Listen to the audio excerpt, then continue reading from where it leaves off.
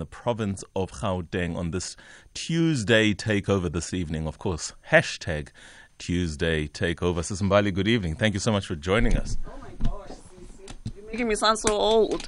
If I called you anything else, because my mother is listening, I would have secured myself a lekker warm klap the next time I see her. So I'm not trying in any way to indebt myself to my mother's otherwise very good and gracious upbringing. So Okay. I will honor the, if for nothing else, the fact that you're a leader in our society and you hold a special position in that, and you're a married woman. I think it's very difficult from time to time to just call mdala, you know. That's got nothing to do with my age, but the fact that I think your titles, very social titles, your very professional titles, require my respect. Talking about that, let's start from your days in the SRC. That's where a lot of people in your space start from, you know, and learn the tricks of the game, as it were. He says the tricks of the game. But also to try and understand perhaps the context of South Africa's landscape, social landscape, economic landscape, political landscape. Student days, that's where that ought to be tested. Sometimes before in your scholar days, but you cut your teeth in student politics. That's true. Tell you us really about that. find yourself in varsity, and I really think that's where, for me, the politics came into play. Because I think otherwise, I mean, from primary school, high school, everything else was just really community service, serving, and so forth. And politics really found me in varsity. And you correctly indicate, I mean, I led in a number of the various student bodies that were there, culminating to the SRC. Was it DAS or what was it? Was it DAS or the party that you belonged to? ANC. I'm kidding, I was guys. chairperson of SASCO. Kidding. Of course, as an ANC person. Yeah, so I mean, from leading the branches, even some of the various student bodies that were there, ultimately leading to being president of the SRC, which was really fun, but challenging. You deal with exclusions. I got arrested, and not to my parents' liking, but it is what it is, and it's where you cut your teeth, as you correctly indicate, and it does prepare you for the outside world. Let's talk about engaging. I mean, I wouldn't say too long ago you were a student, but I think it's probably a generation at most behind the current generation from some of the issues you were engaging. Of course, those issues are new, if you will, into this democratic dispensation, so also the period where the nation is in terms of her transition. What are some of the things as you engage the plight of young people? And I'm asking this in the context of social development. Some of the social problems that persist, not in your under 7 community, not in your under 18 community. Where we start this conversation from the student community that become social development challenges of the nation at large. What are some of the things you regret that higher education has not been able to move past as challenges really to the student experience, to the student being in as optimal a position as possible to really dedicate oneself to one's studies in pursuit of knowledge, in the contestation of ideas, ideology, and the prevailing of those really good ideas? What stands in the way? Because before a student can be that person, they absolutely have to take care of A, B, C, and D. What are those challenges? Yeah. I mean, if you look at just our stats, then it shows you that there's a lot of unemployment, both for those that are lowly skilled, but also for your graduates. And it's about really preparing young people to be able to get out into the world and stand on their own. And I think we've built a society where everybody's standing with a CV. You know, we're all preparing to have a CV and look for a job and so forth. And I really think that we really need to build a lot more entrepreneurs.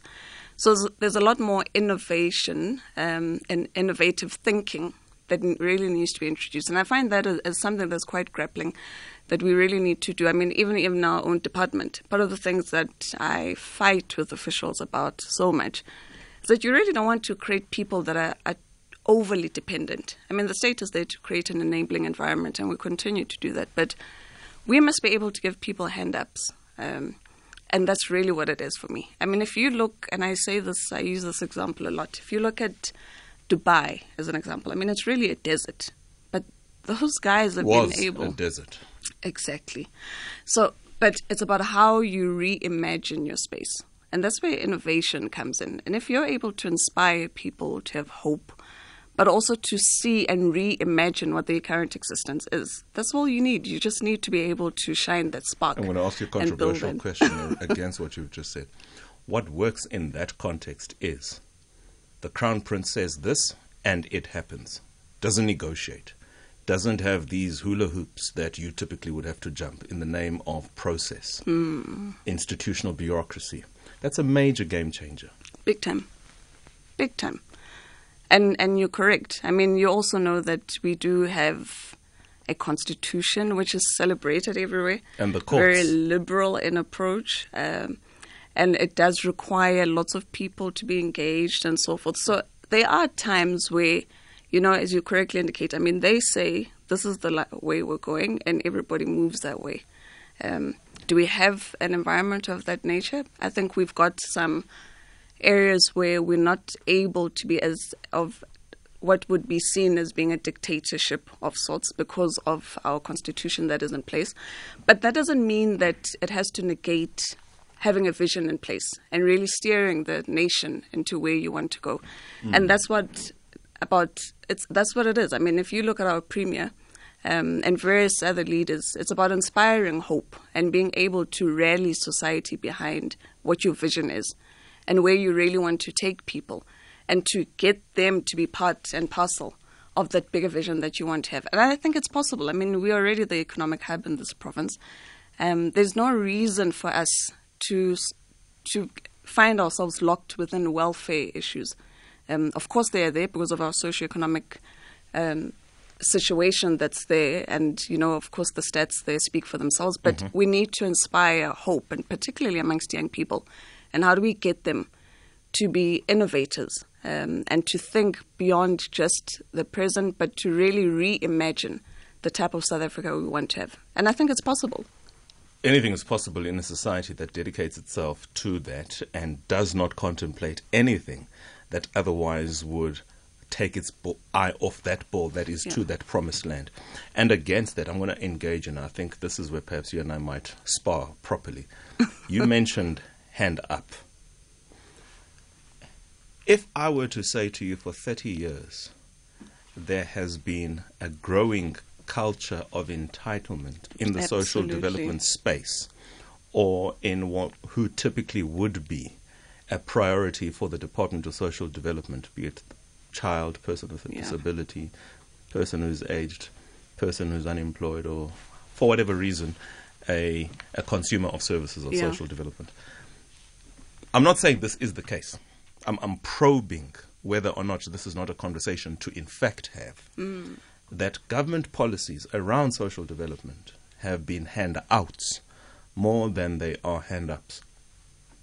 A child is entitled to a meal at school, to scholar transport, to a social grant. Now there's an SRD grant nationally for people who are unemployed. There's a grant for being over the age, 60 or 65, depending if you're a man or a woman. You are entitled to a house from the state and other forms of social security. Those on their own were necessary, absolutely, to service the backlog of apartheid and colonialism before and its vestiges that continue, I accept. Is the model that is used to service that backlog the optimal model? In other words, what should we keep? What should we consider perhaps jettisoning with? And start getting into a transactional relationship, state and consumer of social services. Absolutely. This is my refrain, rightly or wrongly, and perhaps even from a position of privilege, because thankfully I'm not one who would typically be a consumer of national government social services. And I'm saying this, is it not better, and I ask anybody, as long as the conversation is social, anything, I ask this question. Should we not be engaging more forthrightly a conversation about if you receive a benefit, social benefit from the government, there must be an exchange. At a minimum, your time. There's plenty of work in this country. There might not be employment to that extent, but there's plenty of work to be done. Your thoughts on that? That's my final question. You're absolutely correct. You know, it's like you're sitting in one of our departmental meetings, and I come in with the call me anytime. And I really come in with the same spirit, and I think that's why For the longest time, you correctly indicate, the Department of Social Development has been seen as the Department of Social Welfare, and it was that because it needed to deal with balancing out the injustice there. And it will continue to have a mandate where we have to take care of the vulnerable. But our argument is that we need to move to a space where you're able to have people that are actively involved within the economy. And you can't do that if they're reliant on grants and this handouts and so forth, because it has created a dangerous dependency over time. And you know it. I mean, all of us know the entitlement that you talk about and so forth.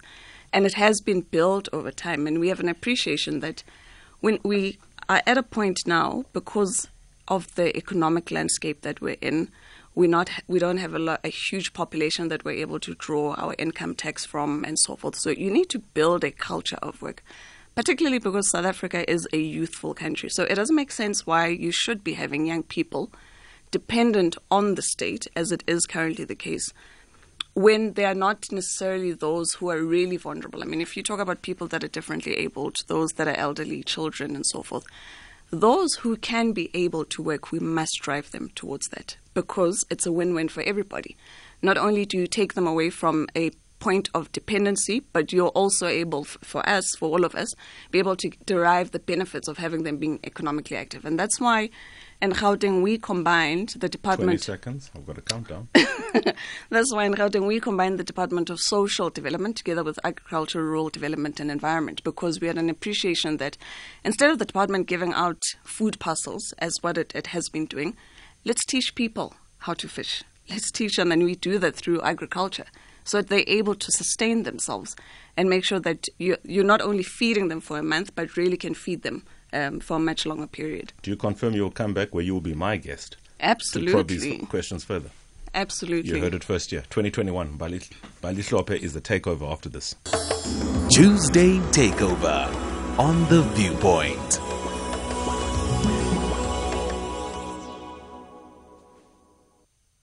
And hello, I'm Mbali Hlophe, and I'm the Gauteng MEC for Social Development, Agriculture, Rural Development and Environment. And I'm officially taking over, and it's Tuesday. So if you enjoy this, do give a shout out. But I do say that if I enjoy it a lot more than you do, I'm definitely taking over your job. So be ready for a coup complete. Maybe this is where I don't slang, and I'm We can happily swap, no problem. So part of the work, I mean, in the earlier discussion that we had, we looked at social development, but our department is quite diverse, and we do look at agriculture, rural development and environment. And that is why part of the things that we want to look at and pay particular focus to in terms of the areas that we want to build skills within the country is on the waste economy and really introduce people to it. Because a lot of people are not aware what the waste economy is about. Everybody thinks that it's filth. Particularly for Tina, anybody who is associated with picking up papers, and so forth. So we really want to interview a young woman who's in the waste economy. She owns what we call a buyback center, and this is where people are able to sell their recyclables to. And she's going to tell us just more about herself, her journey. She's a young woman, and here she is. She was chosen to be in something that is regarded to be filthy, but she's really making top dollar out of it, and she's exporting overseas, and she's doing exceptionally well. So we really want to have her and speak with us today. And hopefully everybody will enjoy the show as we get to meet her. So our guest today is Lerato, young woman as I indicated, and she'll tell us all about what she's doing in the waste economy and what it's about and how people can get involved. Part of the things that we were speaking about earlier was that you've got so many people, and there's a lot of young people that are without skills or lowly skilled, who are unemployed, and what are the different avenues that we want to introduce them into. And so this is one of the areas that we feel is quite important. So do call us. Our number is 086 000 2032, or send your voice notes to 0614 104 107. So we'll go straight to our caller. Hello, Lerato, and how are you? Good evening, MEC Mbali Hlophe. I'm very well, thank you. And thank you for inviting me. How are you doing today? I'm doing great. Thank you very much. And I'm happy to speak to you. So it's the Tuesday Takeover, and as you know, I've taken over the reins. And I thought, what a great time to profile one of the young women who I know is doing exceptionally well. And I thought of you immediately, especially because I think, the waste economy is an area that people are really don't have much information about. And you could share with them some information in terms of what it is that you do, how did you get into the space, and really, who is Lerato and what made you attracted to filth? So we are trying to move away from looking at waste as filth, but rather glamorize it and get more people involved, especially the young people. You spoke earlier about unemployment, and we know that we have one of the highest unemployment rate. And waste provides the opportunity to generate mass employment due to its manual and labor-intensive methods, So I got into waste primarily to address the challenges of managing waste sustainably, and also understanding that waste is a competence of local government, i.e. the municipalities, and they're struggling with proper ways of disposing waste that are not harmful to the environment. So we have our landfills filling up, we're running out of airspace, and so we took a view that we needed to look at it in such a way that we get more people involved, divert the waste from ending up in landfill, and one way of doing that was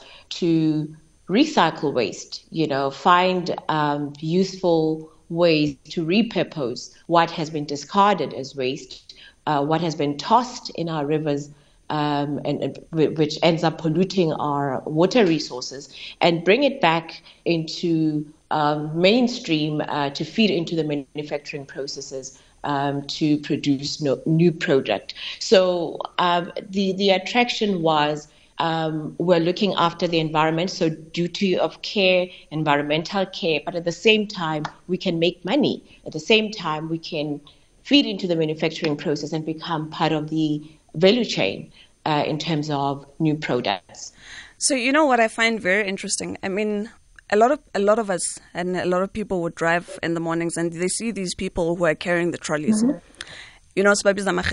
Those who come from Elukshin and stuff. So they take these trolleys and they fill it up with various sorts of waste, whether it's plastic, it's glass, and so forth. Mm-hmm. I was actually shocked that these individuals earn between 2,000 to 7,000. And when you consider the amount of people that are reliant on the 350 as a grant, for example, people just don't actually know that there's, what we consider to be filth and waste is actually wealth. And so you're one of the young people. And, when you tell people about collecting waste and whatnot, you want us to really be regarded as people that are crazy and stuff. So what got you into this? So I've always been entrepreneurial, and waste presented an opportunity in that there were no barriers to entry, or if there were, they were minimal. So the setup costs were very low. Basically, all that I needed was the will and the drive to want to get out of the rut, and do something with my life, basically. And so the barriers to entry were not there, as I mentioned, and just providing the duty of care to the environment. I think I was passionate about looking after the environment, especially in the backdrop of climate change, and we've seen what climate change has done, to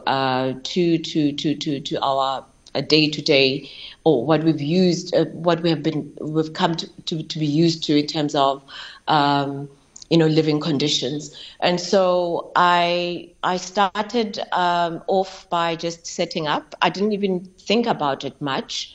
So I found a facility, and I engaged a few waste pickers. Those are the guys that you see pushing trolleys on the side of the roads. And I think that process took about 3 months, just establishing rapport between ourselves, or myself and the waste pickers, just to get an understanding of what it is that they go through. From waking up in the mornings, collecting the recyclables from your wheelie bins, which you dispose of your waste in your home, and where they would then take the waste to. Some were traveling long distances to the off-takers, which were situated very far from where they collect the initial waste. And so the opportunity also existed for me to bring the off-take closer to where these waste pickers were operated from. And so the opportunity to also create the jobs immediately was presented.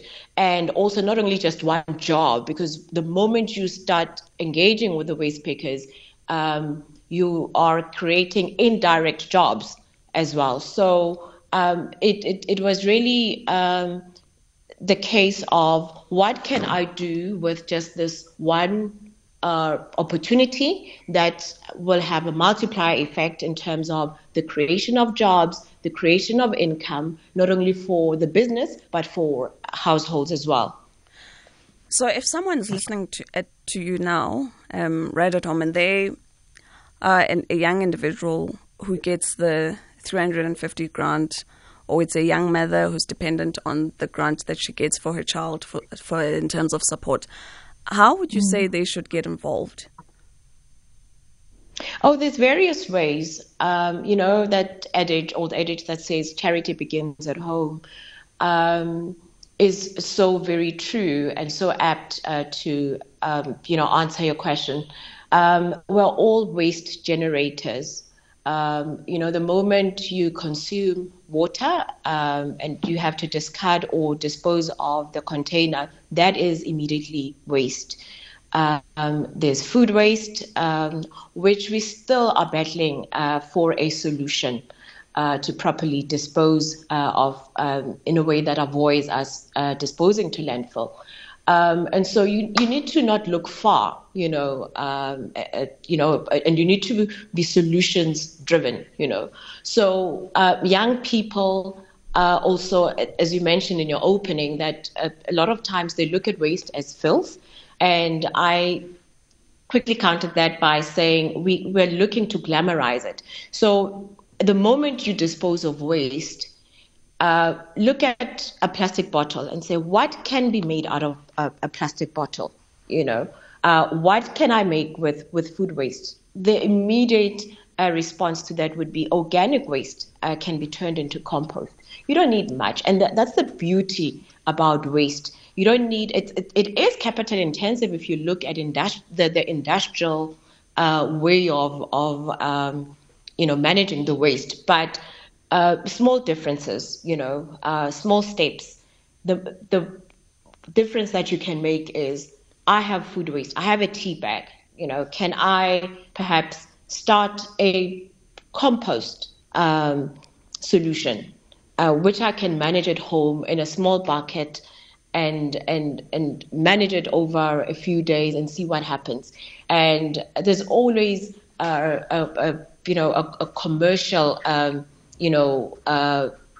component to waste as a resource. So there's various ways that people can get into waste by collecting your own waste and operating a buyback center, which is a facility basically that is designed to offtake small-scale recyclable waste.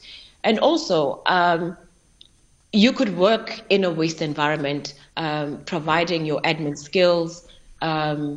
We have operators that operate machineries in our business. We have forklift drivers. We have drivers that run and operate our fleet that goes around to collect waste in the townships.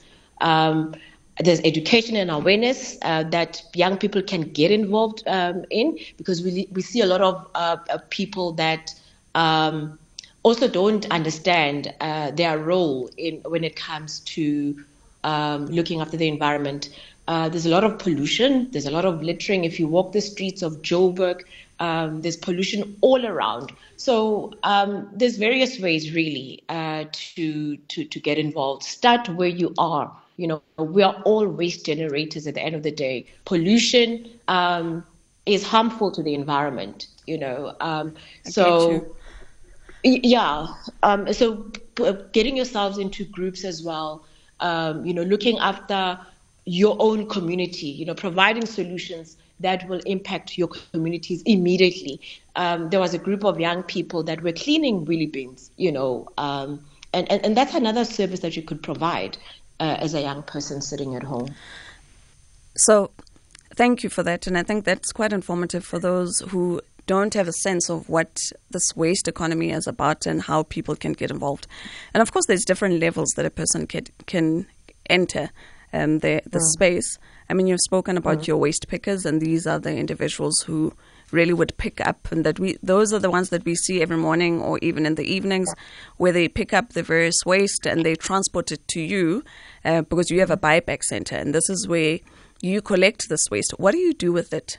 And just from a business point of view, if someone wants to own a buyback center, because you've been in the industry for some time now, what would you say has been what has kept you in the business? Perhaps let's put it that way. What has kept you in the business for so long?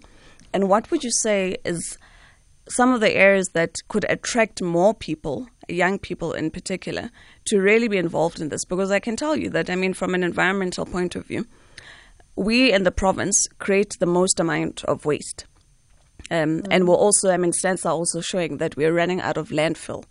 So landfills is where we throw this waste and so forth. But when people are able to redirect this waste and take it to your areas, where what we call your buyback centers, and be able to get it within the spaces where it can be recycled, and they're able to make some money out of it, it of course reduces the amount of waste that we're taking towards the landfills, which is a win-win for us because, as I was indicating, that we are running out of these landfills within the province. So in terms from just a business point of view, and now that people have a sense that here's the problem, you already have a problem of waste in the province.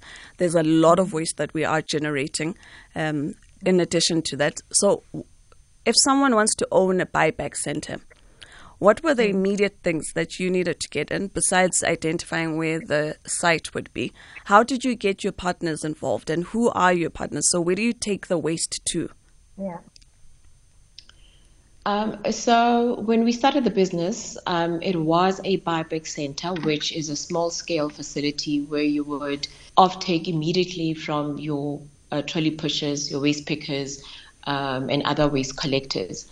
However, we are currently operating a medium-sized materials recovery facility, which is a much bigger and industrial facility, which sorts and packages recyclable waste for offtake by the manufacturing industry. So we feed in directly to the manufacturing industry, who use the waste that we have packaged as an input in or a first step in their manufacturing processes. So a buyback center would be the low level entry point for anyone who wants to get into the waste business. And just to quickly backtrack to what you said earlier about reimagining the way we do things. In waste, we are guided by a hierarchy called the waste hierarchy, which is basically an order of how we should prioritize the disposal or the management of waste. So it encourages us at the very top to reduce, and then it says we should reuse and then recycle the waste before disposing it to landfill. But I like to also add maybe two re's, as in the rethink and reimagine, because we need to reimagine the environment and the living spaces that are free of pollution and free of litter. and prioritize environmental care. So, when you look at the manufacturing side, they are also duty bound by what they call the extended producer responsibility, which says they should also look at ways that are aimed at reducing the waste that is produced from the very beginning, from the very design, from a design perspective, from a packaging perspective. They should rethink how they, design packaging. Now, to get back to getting into the buyback center space, we also need to rethink and reimagine how we position the offtake of recyclable waste from the environment, from the communities within which we live. So facility would be number one. Equipment would be number two, because it's very critical in the packaging of the waste to the standards of the off-takers, i.e. the manufacturing industry.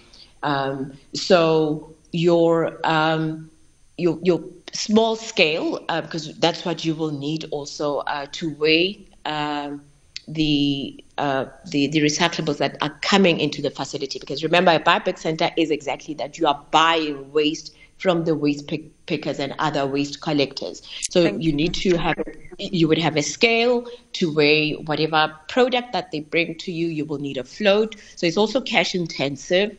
You will need to have a sense, of the numbers as well.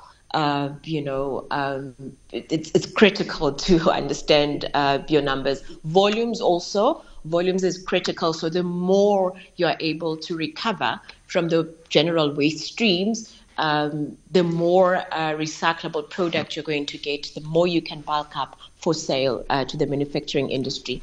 So you will need, logistics are also a very important a part of the business, because you will need to some extent to provide a collection services, particularly for those go-go's, because a lot of times the people who are really involved in the collection of recyclable waste, and we have found this to be mostly women, mothers, grandparents, whose funds go a long way in sustaining young children in school and many other families and households. Great. So we've got a couple of callers who'd like to step in.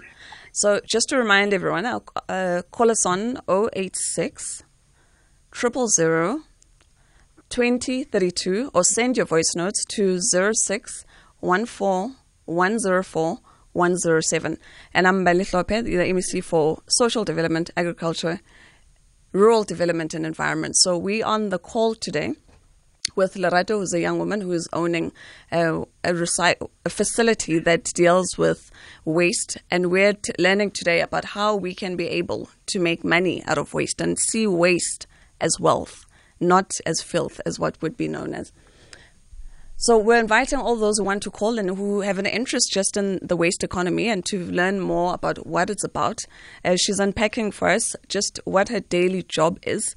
A young woman who has taken something that many would not consider, since a lot of us just really see it as something that is dirty, smelly, and so forth. But she has seen an opportunity, and this is what a real entrepreneur sees: opportunity in what many disregard as something that should just be seen as waste and thrown away. So she's been able to identify the opportunities that are there within waste and is doing exceptionally well. And I understand you also, where do you take your waste to? I understand you've got some international partners, because you've grown quite a big facility, and your story is quite mind-blowing to think that you really started from scratch to where you're owning quite a big facility now, and you are able to employ a number of individuals. Yes. So we started off as a two-persons operation. Now we employ 35 individuals whom are, involved in the various operations of the business. As I mentioned, we have drivers, we have operators, machine operators, waste handling equipment operators, We have admin and support staff as well. And we're very also passionate about the development of the people that we bring into the business. So we've had people that came in at the very beginning who could not drive, who could not operate machinery, and we've put them through programs that empowered them and enable them to gain a skill or two. So we're very proud of that. In terms of our partners, we're also selected to be part of enterprise supply development by one of our off-takers, whom is an international manufacturer, Sapi Refiber. And it's been a journey that began when we were just starting, and they've held our hand and provided support, non-financial support in the form of machinery and the offtake agreement, which has been in existence since 2018. So that guarantees revenues for us, steady cash flows, which enables us to reinvest part of those revenues into growing our business. We also have off-takers in the polymers, which would be the plastics manufacturers. We also work with other off-takers in the paper industry. So all these different off-takers are manufacturers who utilize our product, which is the post-consumer packaging material, as raw material in their processing of new products. So it's a win-win situation. Absolutely. So, our department, as you know, we've rolled out this big program where we've employed 6,000 young individuals, what we call the Green Army. And part of the work that they'll be doing is really to go into communities, assist them with what we call cleaning and greening. So not only do they clean our communities, but they also assist them with agriculture, so that they're able to be self-sufficient. Because as we were speaking earlier, and you would have heard with the engagement, we're discussing that we really want to lift people so they're able to do more for themselves. And you do that as part of skills development, but also exposing them to various other areas. And I can tell you that, when we speak to a number of young people and just generally people, and you tell them about waste, it's such an undesirable area. And you really almost have to expose them to just what the benefits are. And that, you may sit at home and you're thinking that there are no jobs. And that's what a lot of people say, that there are no jobs. We want employment. Government is not doing enough and so forth. And we say to them, but there's so many opportunities right before you. If you look around, and it's really about seeing opportunity, even in areas where many would absolutely disregard, and waste is one of those. And so through this program and the 6,000 that we've got on board, it's to teach people and expose them to how waste is actually wealth and how they can be able to get involved within that area. And we teach them the various skills that are there.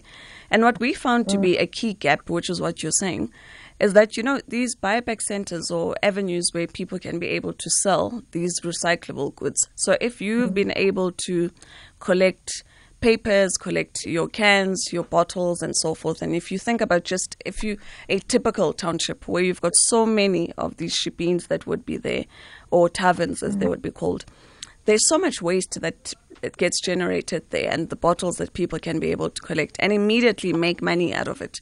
But they don't know about that because, one, these facilities are very far from them. So part of the things that we're doing and why we work with the likes of yourself is to bring these a lot closer. So yours is situated in the township, and that's what we want to see, because our teach approach is about townships, informal settlements, and hostels. And we really want to bring these facilities close to people, so that as they collect, whether a ukoko or a small child, and these are things that even can be done with small kids, where they can be able to collect the bottles and so forth. There's a fun activity, but be able to make some form of remuneration out of it, to be able to assist, whether it's at home or give to their parents, or even just collect it as part of their monies that they're going to save, and you teach them about how they can be able to save. So it's those opportunities, and how we expose people to it. Because there's no reason. I mean, if you look at various other countries where there's very little waste that is there, it's because they've been able to be exposed to how they can be able to make money out of the waste that is there, particularly because, as you say, we create waste on a daily basis.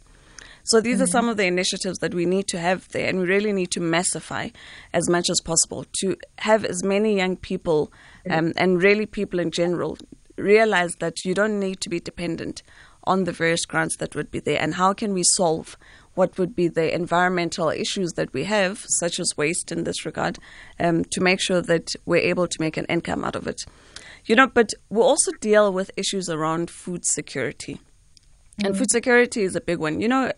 If you go and you drive around in townships and so forth, people have beautiful lawns and pavement that they have. And when you think about that small piece of land that can be utilized for even to be able to have your small little veggie patch so that you're able to feed the home, because it absolutely makes no sense why you would be having this this beautiful garden or even just pavement when you could be utilizing that land. And you spoke about one of the great things that you spoke about, is that even compost. So it's one of the other avenues that are there. So if you're not only just collecting the waste, there's also food waste that is generated, and people can be able to utilize this, and we teach them how they can make compost out of it. And that is utilized by various farmers, various industries, and are able to utilize that. So as part of the things, and I just see that the time is really rushing ahead of us, but what would be the key things that you would say? I mean, it's Women's Month now. What are the things that you would say, and how would you motivate other women, whether it's a woman who's a GBV victim and she's stuck at home because she's dependent on her husband and really has no ideas of what are the things that she can do to be able to feed and sustain herself so that she's able to get out of an abusive situation. Or maybe it's a young person, who feels like they don't know what else to do with themselves except to watch the sun rise and set, because all they know about is that you just need to prepare your CV so that you're able to find employment. How would you motivate them? Because you've taken the giant leap and you've really gone against what would be the grain of what everybody would be doing. You've ventured into an area that a lot of people would not find attractive. So what would be those closing remarks that you would have for individuals who would want to get into the space, but also just how to motivate them in terms of being able to find opportunity? So the opportunities are always there, but also I would like to just deal with the issue of this notion that waste is wealth. I believe it, I support it. However, there's a misconception that happens overnight. And I think that's where we come short and fail ourselves in the process, that we want overnight success. Whilst you may realize it's possible to realize success in a very short space of time, but you have to apply yourself. You have to be ready when opportunity knocks. You have to be prepared, when the opportunity shows up, in a way. So being in the business of waste, it being a predominantly white-owned industry, it's male-dominated, it's been a challenge. It's that one had to navigate, using various,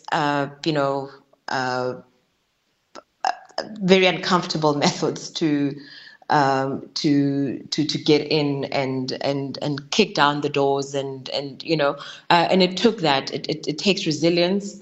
It takes dedication, a lot of sleepless nights, and just basically knocking on doors over and over and over again, because you will be confronted by rejection. You might have a concept in your head, you might have a vision that you might not be able at the time to articulate it. You might need to pivot, you might need to, adapt. Adaptation is also very key. whilst you're remaining flexible as well. And reading up, staying abreast of the trends, desktop studies, engaging the municipalities. In my case, I did a lot of engagements with municipalities. I did a lot of piloting for municipalities in the waste space. And I just availed, my time and the very little resources that I had at the time. And most importantly, I think it was, the willingness for me to put in the work. And it's something that I see the youth of today lacks. The youth don't want to put in the work. They don't want to put in the extra hours. Nothing comes easy. You always have to work over and over, and improve yourselves. And therefore, you start to realize the results. Consistency, enrolling in programs that are geared at supporting you to understand the ins and outs of running a business. So I would say it's not easy, but it's doable. Absolutely.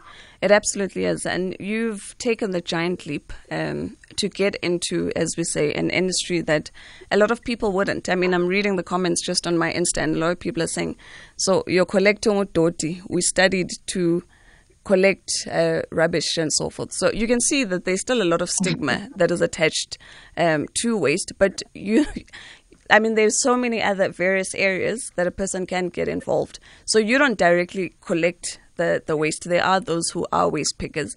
You're really on the higher end of the value chain, where you now run in terms of what has been collected and how you're able to sell it off so that it can be able to utilize by the various individuals that are the producers of it. So there's a lot of work that we certainly need to do. And how do we change and bring about a paradigm shift on how people perceive waste and be able to that it actually is wealth? And there's quite a lot that can be done with it. So I am joined back by Soyezo, who has just stepped in to officially do his coup. I thought I was going to take over from his side, but here he is stepping in straight into the show. Thank you so much, Lerato. Thank you. It's not keep going hard. You're a young woman, and it's absolutely amazing. I mean, I find the work that you're doing quite astonishing, and hopefully, in time, people will begin to see that, there's so much space that is there, and we don't need to be dependent on grants. We can be able to lift ourselves up, and working together with government, we really want to open up as many opportunities as there are and introduce people to as many sectors as possible. So thank you so much. I hand over to the king himself. Title I've never been given before. Thank you, Lerato.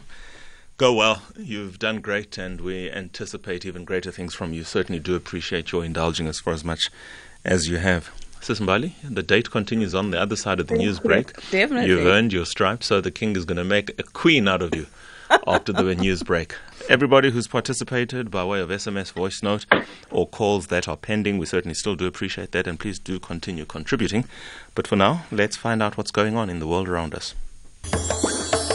Tuesday Takeover on The Viewpoint. I do wish sometimes the conversations we have off air actually were conversations on air.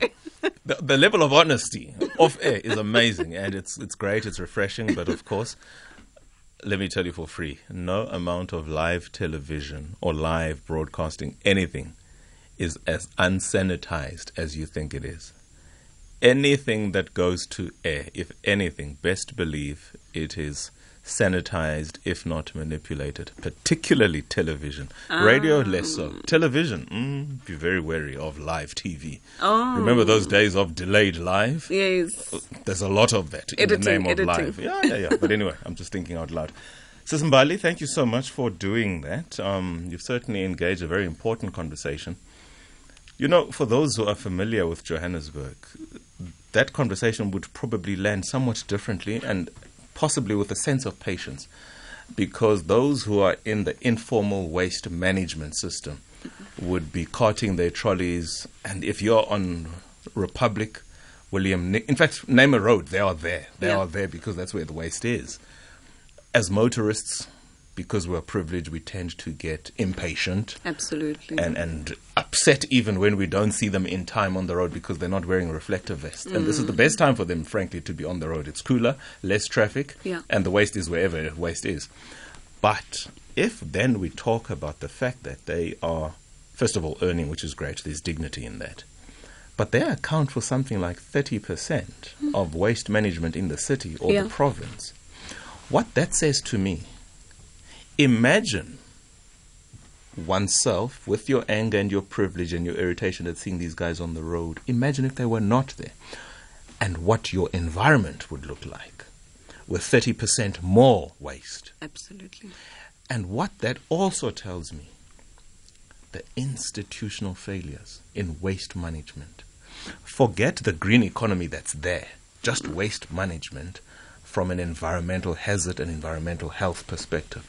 Lots of scope here between national, provincial, as well as local government. I don't know where the core competency of this rests with. Just summarize this conversation and some of the issues perhaps we should be more aware of. I just love how you've crystallized it. You know, these guys, we call them waste pickers, and people absolutely undermine them. You know, we look down on them, and they play, I mean, there you go. They play such an important role in society because they carry their trolleys, and like you're saying, I mean, they account for a substantial amount rather, of waste that they take away and are able to redirect it away from what is our landfills. So in terms of, from a legislative mandate, you know, waste removal is the mandate of local government. But we took an approach in the province, having seen just how filthy the province was getting, that we needed to get involved. And of course, there was a lot of, you know, chats and so forth and agreements that we needed to have in place with local government, which I can indicate that they were quite excited to have us coming on board because, as you know, I mean, with load shedding and, you know, the issues are compounding in terms of the monies that and the revenue that local government is able to make. So we really have a great partnership because we're able to assist them. Waste management is critical. You can imagine what it would look like, what our cities would look like without these guys. Okay. So where to from here? Final question. Where to from here?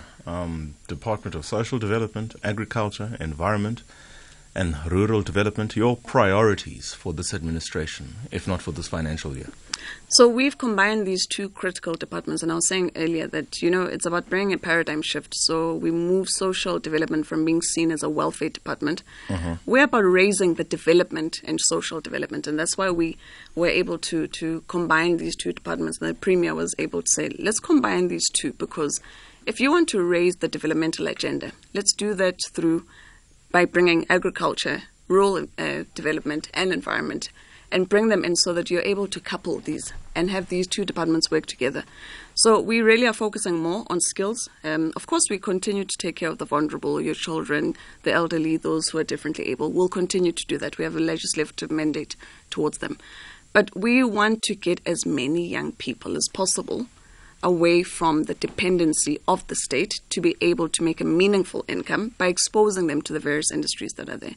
So the waste economy is one of them. It's not a fashionable thing. It's, you know, it's grimy, it's smelly and so forth, and people have all sorts of connotations that they're attached to it. But there's so much revenue that can be made from it.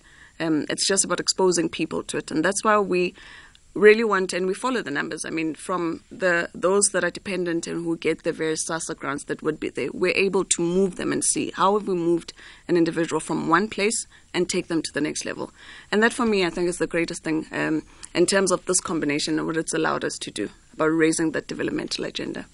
We certainly wish you well as you do that. Well spoken on this issue, and it's convincing, certainly, to hear. I hope to witness. I hope to witness. So, Mbali, you had a great time. I'm coming back. You're coming back for sure. Did you have a great time, though? Absolutely. Fantastic. Nerve-wracking at first, but I don't know how you guys do you're this at home now, without right? the edits. You're at home now, huh? 2112, everybody. That was the Gauteng MEC for Social Development, Agriculture, Environment, and Rural Development. We thank her for your time and the wonderful team behind her. 1, 2, 3, 4, 5 heads that I can see and count. And of course, we do appreciate your being here at this time of day, knowing that your schedule doesn't stop because you are now here All of the very best, ma'am. Much appreciated. Let's take a break, guys. After this, it is a conversation in the Eastern Cape, or with somebody from the Eastern Cape specifically. Ms. Helen Sauls, August, Speaker of the Eastern Cape Provincial Legislature, talking about all things to do with LGBTQIA+ community. After the break. Hey guys, don't get left out of